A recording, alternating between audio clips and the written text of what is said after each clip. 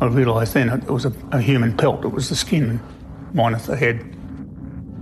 A full skin just hanging from the top door frame. Looked past it and saw a torso on the ground without a head and without any genitalia. And I think my first reaction then was to turn around to Scotty and say, "Don't look, Scotty." Of course, that's the worst thing you could say. All the blood, all the pain. All the blood, all the pain.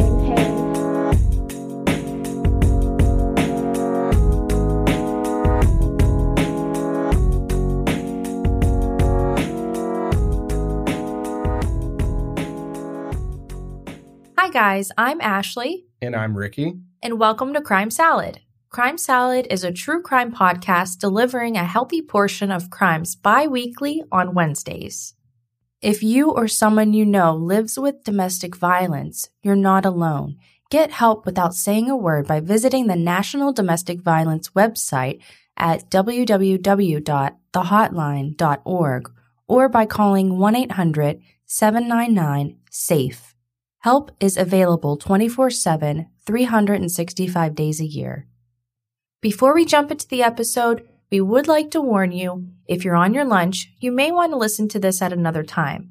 Parts of our podcast may be unsuitable for some listeners. Listeners' discretion is advised. This week's crime is so gruesome, many news stations were not able to cover the story. And for this reason, there seems to be a lot of discrepancies with the facts. We've cross-referenced the facts in this episode across as many articles as we could. The morning of February 29th, 2000, in the small town of Aberdeen, Australia, police get a call from a concerned coworker.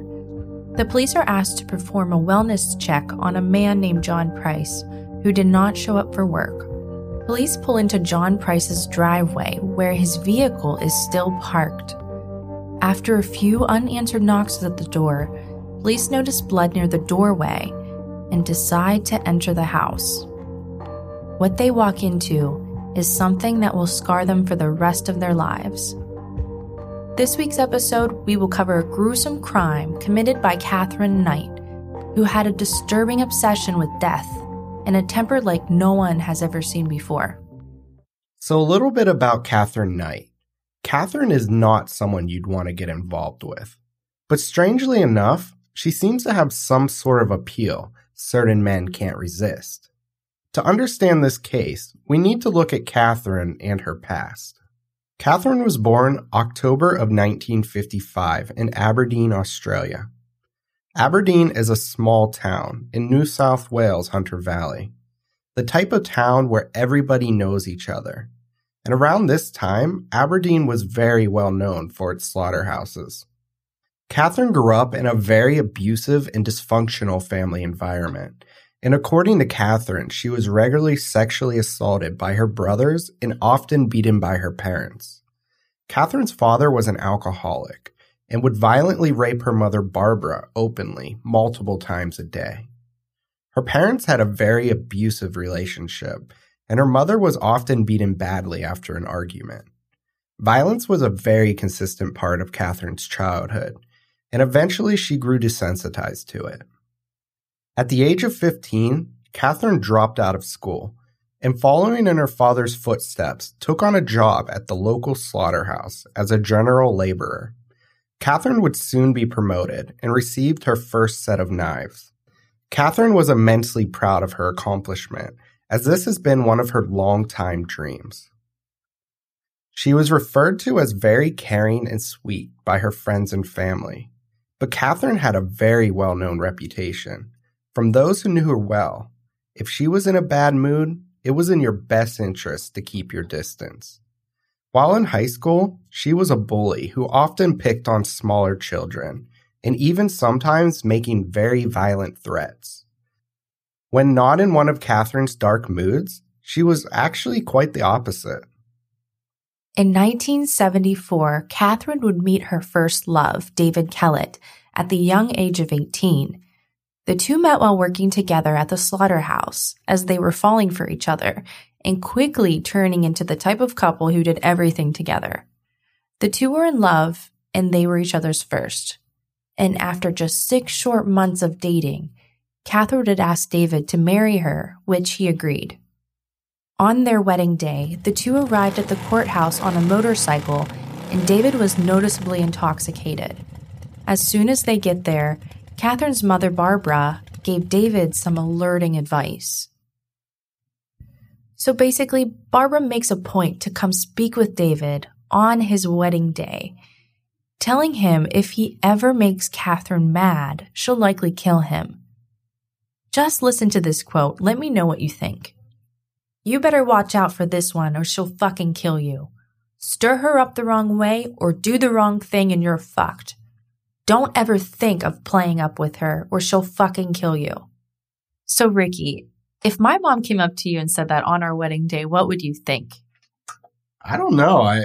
I think I'd just leave. Like, it's pretty off-putting. Yeah, I would be a little scared. Definitely. I don't know, but at the same time, he might have been thinking like, is Barbara a little crazy? Like, And I don't know. He's also extremely intoxicated, so... Yeah, you're right. I don't know. I mean, maybe he just thought she was joking, like saying some weird shit. Well, later that night, and after celebrating at a local bar, the happily married couple would head back to their hotel to enjoy the rest of their night. But, to David's surprise, Katherine had very specific expectations for the night. After a romantic evening together, the two would make passionate love a few times. Exhausted, David went to sleep for the night. But to Katherine, the night was ending too soon. Full of rage, Katherine dives on top of David while he's still asleep, violently strangling him, almost to the point of killing him. While putting up a fight, David manages to wrestle Katherine off of him and is able to escape. So what was that? What would infuriate Katherine so much she'd want to kill her new husband on their wedding night? Well, later, he'd actually find out the reason he was attacked was because they only had intercourse 3 times that night. And to David's surprise, Katherine expected to have intercourse at least 5 times, because this was the number of times her mother had made love on her wedding night. And even though this should have been an immediate red flag for David, they would remain married for 10 long years. And in those 10 years, David would experience numerous violent acts with Katherine. And on a separate occasion, David was out late competing in a dart competition at a local bar. He was out much later than he anticipated after making the finals. Heavily pregnant, Katherine was furious David was still not home. And feeling betrayed, she planned to make her feelings felt when he walked through the door. And as he walked through the door, Katherine smashed him in the back of the head with a hot clothing iron, fracturing his skull. Everything went black, and 2 days later, David would wake up in the hospital and remain there for 10 days to fully recover from the act. But this still wasn't enough for Katherine. While David was in the hospital, Katherine gathered up all of his clothes and belongings and put them in a bathtub and set them on fire. While still at the hospital, police urged David to press charges against Katherine, but Katherine convinced him not to for the sake of their soon-to-be-born child. And David would agree. With the continuous violent abuse from Katherine, David was beginning to get fed up and decided to move to Queensland with another woman, leaving his new baby and Katherine behind. Katherine felt betrayed by this and abandoned, putting her mind in a very dark place. This was a tipping point for Katherine, and soon after, she was seen in public violently thrashing a stroller around with a newborn baby inside. Eyewitnesses call the police, and she's admitted to St. Elmo's Hospital. Doctors diagnosed her with postnatal depression, and she stayed there for several weeks before being let go. Even though she was admitted, this didn't seem to stop Katherine's violent behavior. As her anger and resentment towards David continues to rise, Katherine then abandons her 2-month-old baby by placing her on an active train track. With her baby still on the tracks, Katherine goes into town swinging a stolen axe, threatening to kill anyone near her. Back at the tracks, a local man named Old Ted found and rescued the baby off the tracks just moments before a train would come through. Police arrest Katherine and take her back to the same psychiatric hospital. However, this time, Katherine would sign herself out the very next day. Katherine's motive was still not complete. And keep in mind, this all happened in the 70s, and even after she was extremely violent and endangered the life of her daughter, Katherine would still get her daughter back, and hardly with a slap on the wrist. There was another instance, and we'll keep it brief. Katherine asked a local neighbor to give her a ride to the doctors because her baby was sick. The neighbor agrees, and while in the car, Katherine pulls out a knife and demands them to take her to David's mother's house to kill David's mother. On their way, the family managed to convince Katherine to pull over at a nearby convenience store because their child was having an asthma attack. The family alerted the store clerk to contact police. Once police arrived, Katherine was in a full-out rage, swinging a steel rod, threatening to hit someone. Police arrest Katherine, and she is taken to the same psychiatric hospital for a third time without any criminal charges.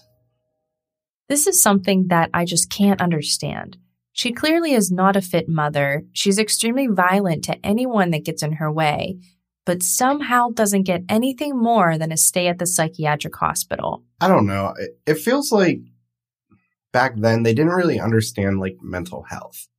You know, it seems like she's doing these things and, you know, she's just getting like a slap on the wrist and they're kind of blaming mental health. They're like, oh, she's not in the right state of mind. That's why she did these things. Let's give her some treatment and, you know, we'll release her. But it's like these things keep happening. She knew exactly what she was doing. She knew if she injured David's mother, that she would have his full attention. Although Katherine never made it to David's mother's house, Katherine's overall plan was beginning to play out. And when David heard the news, him and his mother set out to save Katherine from the psychiatric hospital. When they arrived to pick up Katherine, Katherine's mother Barbara just signed her out. David and his mother, still in the car, are seen by Katherine's mom. Barbara goes absolutely crazy on David as he still sits in the driver's seat. Katherine comes running up behind her mother, Barbara, and punches her in the back of the head, knocking her down. David's mother is still in the back seat of the car and completely shocked about what she witnessed. But in Katherine's eyes, she won. She now has David's full attention, which is all she really wanted in the first place. And at this point, Katherine is just being rewarded for all of her bad behavior, and it just seems to get worse from here. After all of this, somehow David and Katherine decide to make a fresh start. David gets a new job driving trucks, a job keeping him on the road a lot, while Katherine gets another job at a slaughterhouse, doing what she loves. In 1979, Katherine and David decided to move to Queensland with their child. Shortly after, Katherine convinces David to have another baby, with David always being away for his job and Katherine always home alone with their two children. Katherine begins seeing another man, and this time she leaves David on her own terms. Katherine and her kids travel about 9 hours to their hometown in Aberdeen. So, Ricky, how Katherine is so controlling and so violent with David, it's just crazy to think that she can just move on to the next guy. It's almost like she had nothing else to fight for. Yeah, like my initial thought was, you know, Katherine was really passionate about this relationship. You know, she has a family with him. To me, it just seemed like she was really fighting to keep her family together and, you know, like the love she had for David. You know, but the more we hear about this, it kind of seems like she just wanted control, you know, like she wanted to be the one that decided she was going to leave the relationship. Mm-hmm. So after Katherine leaves David, she's now living alone back in Aberdeen with her 2 daughters. But Katherine wouldn't be alone for long. She quickly met a new guy named David Saunders, and in no time, he moved to Aberdeen, got a good job as a miner, and began living with Katherine and her daughters. Saunders even brought his new puppy named Dingo. Things seemed to be perfect, but this magic would only last a couple of months before he'd see the true dark side of Katherine. Katherine began putting Saunders through the same type of abuse she put her ex-husband David Kellett through. And in an event very similar to her ex-husband's, Saunders returned home late one night, and when he walked through the door, Katherine stabbed him in the stomach with a pair of scissors and smashed him over the head with a frying pan. Saunders was the type of guy who would often be out late at a local pub, and Katherine feared he would leave her for another woman. Trying to use fear to control Saunders, during an argument, Katherine ran outside to where Saunders' puppy Dingo was tied up. She kneeled in close, held a knife to the innocent puppy's throat, and told Saunders if he ever cheated on her, this is what she'd do to him. And without hesitation, Katherine sliced the sharp blade through the puppy's throat. I don't know, Ashley. It seems to me like it takes a really messed up person to kill an innocent puppy just to make a point. I can't believe Katherine would do something like this, and just to prove a point. There's so many other things she could have done that could make him think twice, I don't know, scratching his car, but to slice the puppy's throat, that's just beyond demented. There's definitely something wrong with this girl. And just like David Kellett, after all of this, Saunders still doesn't leave. In 1988, Saunders and Katherine have a baby. But shortly after the birth, Saunders makes a very hard decision.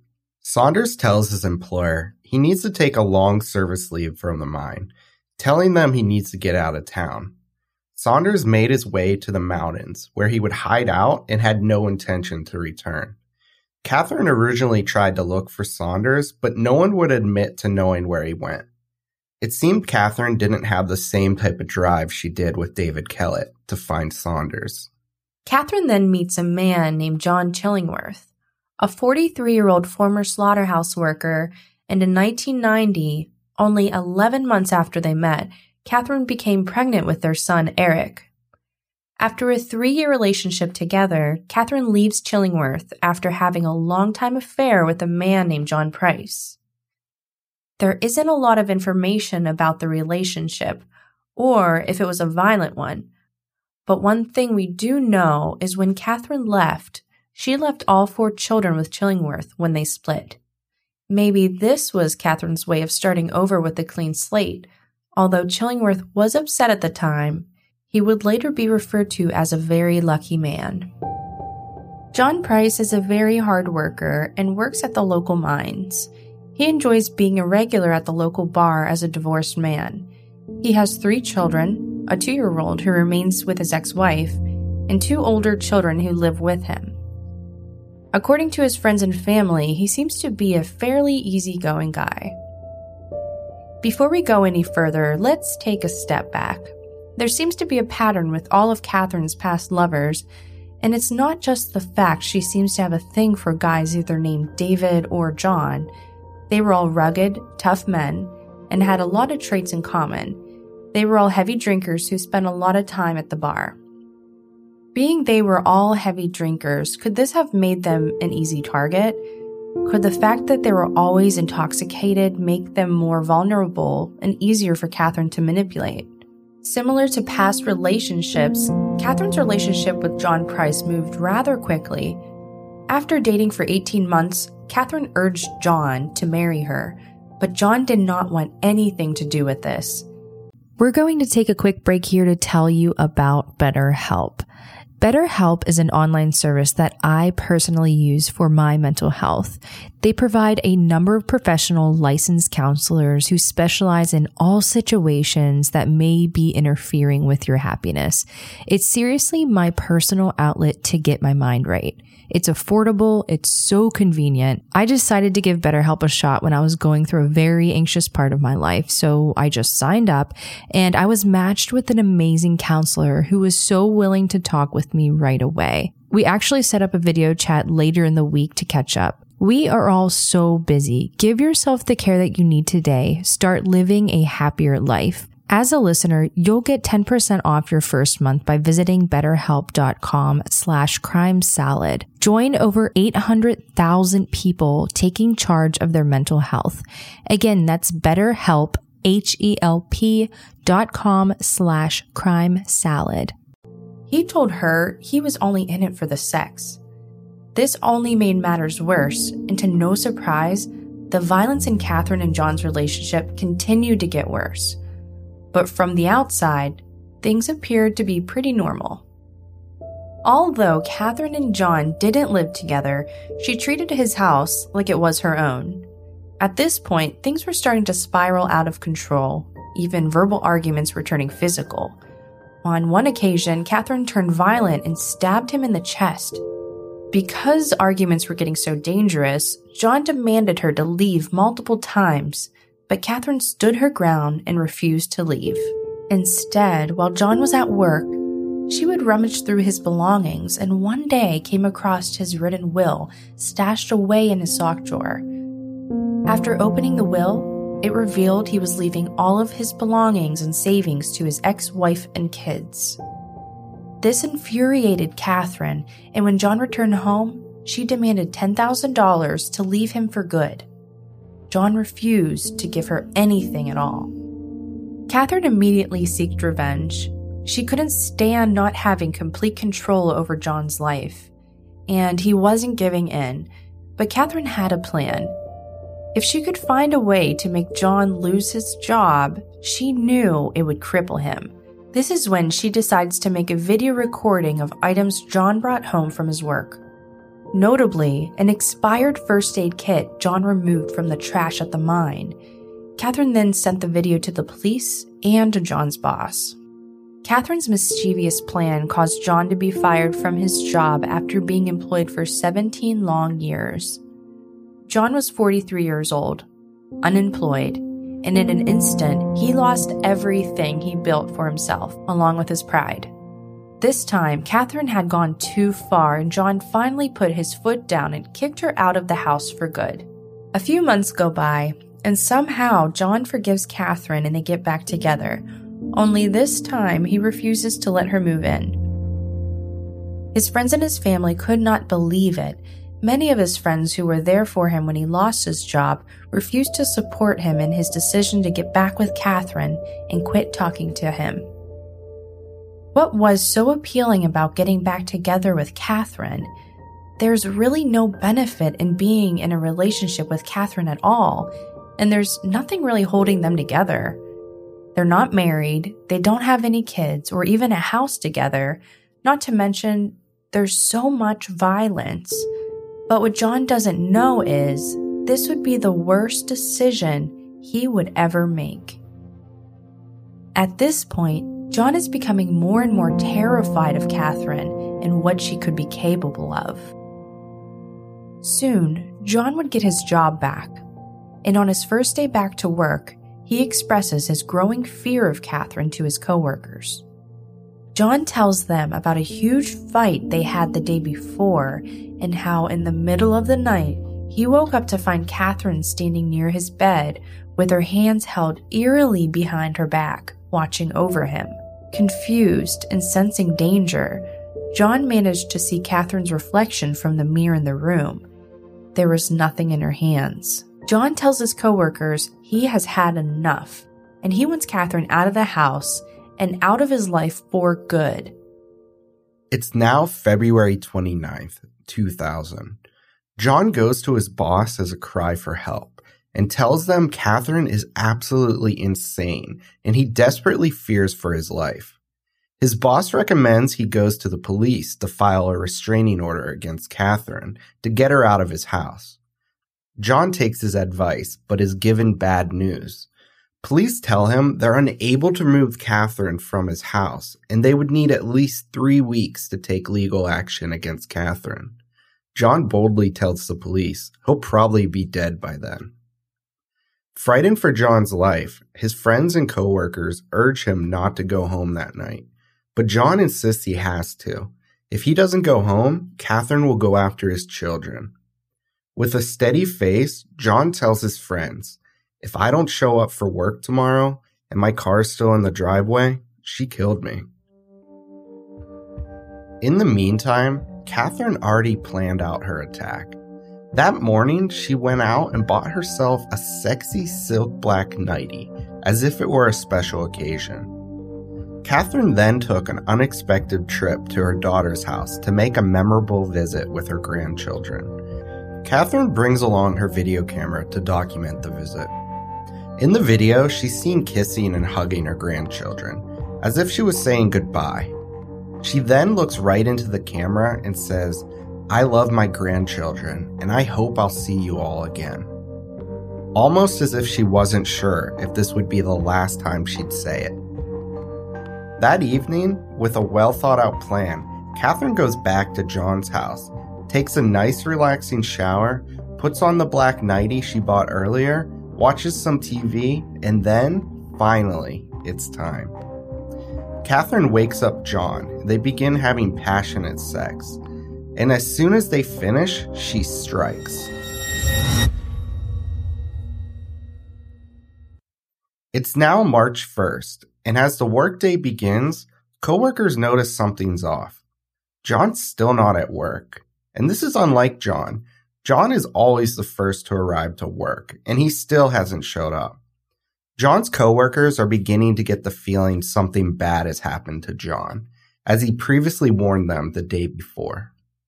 With the words, "If I don't show up to work, she killed me," still fresh in their minds, they waste little time and reach out to a neighbor who confirms John's car is in fact still in the driveway. Without hesitation, coworkers quickly notify the police, urging them to check up on John. As police approach John's house, they find his car is still in the driveway. The two officers knock on the front door of John's house, but no one answers. It's suspiciously quiet, as if no one was home. One officer peeks into the mail slot and sees what looks like blood on the wall. The officers make their way into the backyard and enter the house through the back door. Now inside, the house is quiet, and it seems empty. As the officers slowly walk through the house, they see something that resembles a curtain hanging in the kitchen doorway. As they near the kitchen, a police officer guides the curtain-like object to the side in order to look into the kitchen. The curtain felt thick and cold to the touch. The police officer feels something wet running down his arm. It was blood. His initial thought was he must have injured his arm when breaking through the door. But after taking a closer look and examining his arm, there was no cut. Directing his attention back to what he thought was a curtain, and this time taking an even better look, he quickly realizes this was no curtain. This was human skin hanging from a meat hook in the entryway. The officers' bodies filled with fear, and they were in complete disbelief about what they were seeing. Managing to pull themselves back together, they continued past the hanging skin and into the kitchen.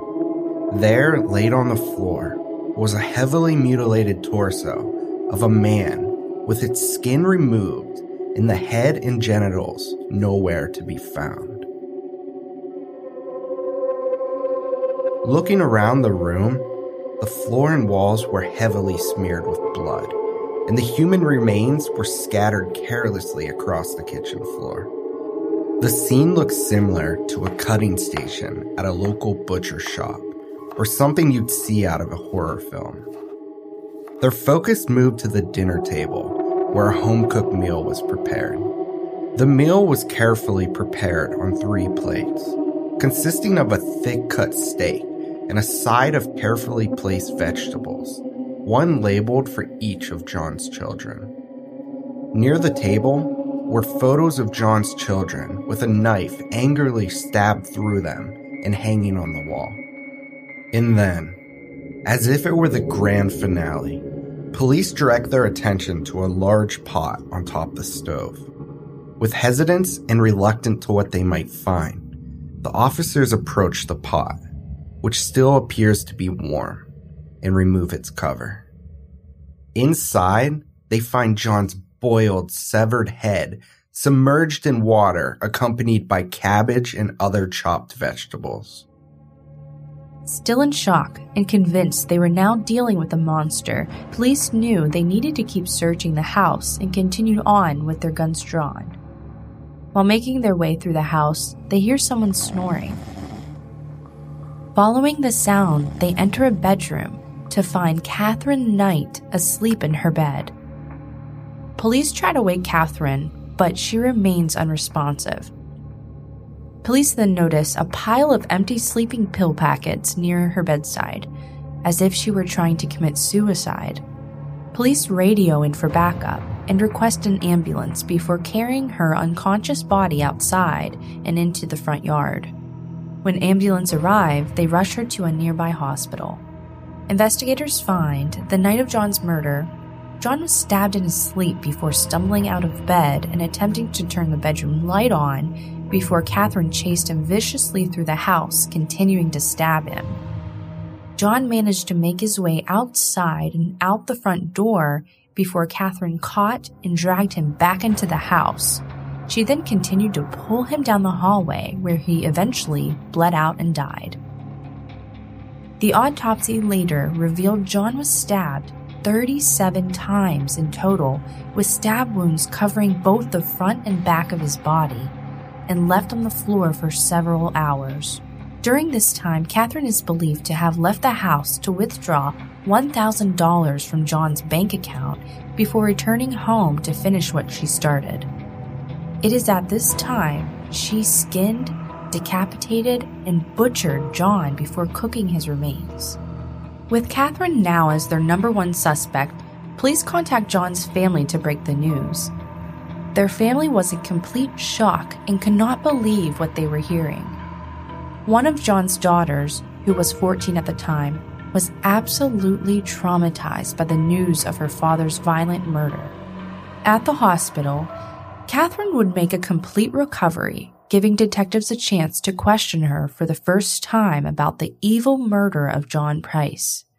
When questioned specifically about the events happening the day of John's murder, Katherine claims she has no memory of it at all. She admits to having violent fights with John in the distant past and even stabbing him once in an argument on accident, but never admitting to have any involvement in his recent murder. Detectives would describe their interactions with Katherine as pretty normal and sometimes even pleasant. It was hard to picture this person performing such an evil and gruesome act. Police and everyone involved went through extensive counseling and therapy to deal with the haunting memories of what they saw and encountered. Many even admitted to having nightmares for years, replaying what they saw at John's house over and over in their minds. To many, this awful case stays all too fresh in their memories to this day. Initially, Katherine entered a plea of not guilty for John Price's murder, still making the claim that she had no memory of the incident whatsoever. When the trial began, the court offered the 60 jury prospects to have the option to be dismissed because of the gruesome nature of the crime and the photographic evidence which will be involved.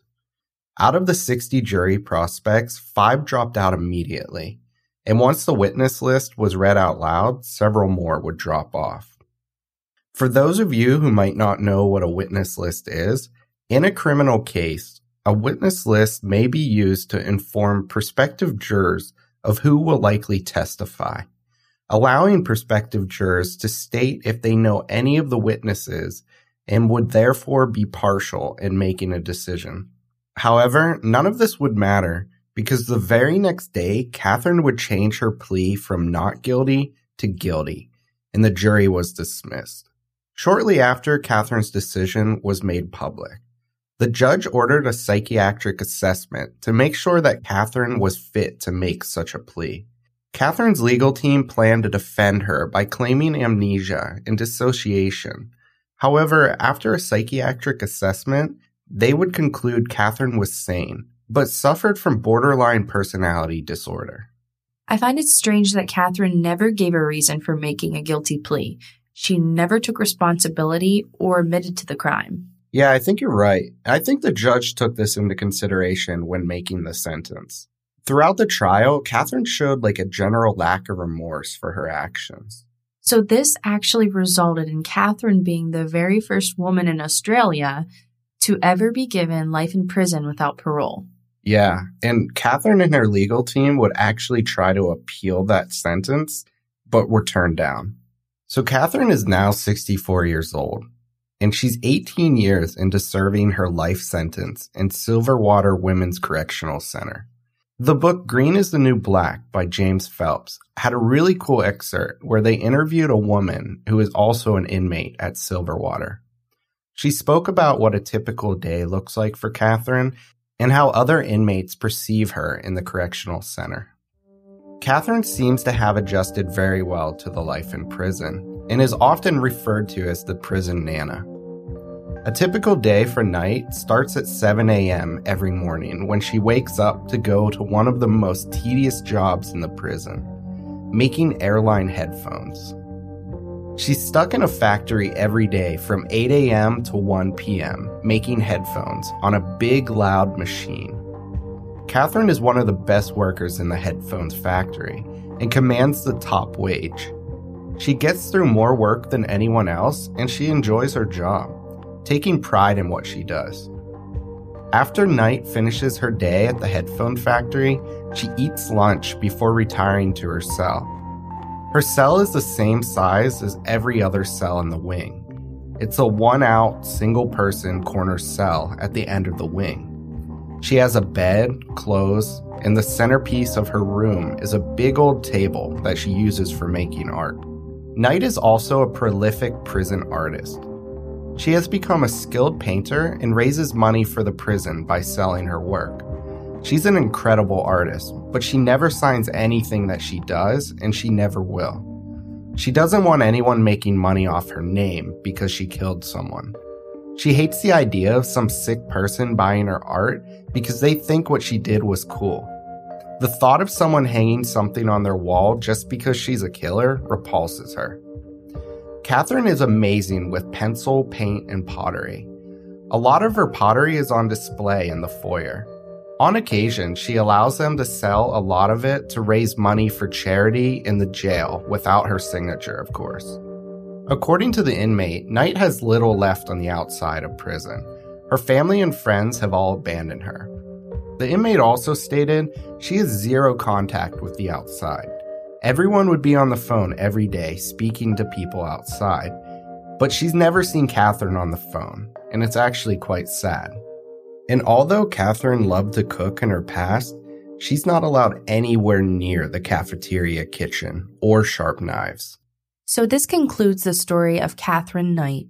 If you're interested in learning more about this case, you can find pictures of Katherine, her ex-lovers, and the crime scene on our website at crimesaladpodcast.com and also on our Instagram at crimesaladpodcast. If you enjoyed this episode, help support Crime Salad by leaving us a 5-star review on iTunes or wherever you listen to podcasts. Remember to follow us on Instagram and be sure to tell a friend about Crime Salad. If you or someone you know lives with domestic violence, you're not alone. Get help without saying a word by visiting the National Domestic Violence website at www.thehotline.org or by calling 1-800-799-SAFE. Help is available 24/7, 365 days a year. Do you have a case that would be awesome for our podcast? Feel free to reach out to us directly. We'd love to hear from you.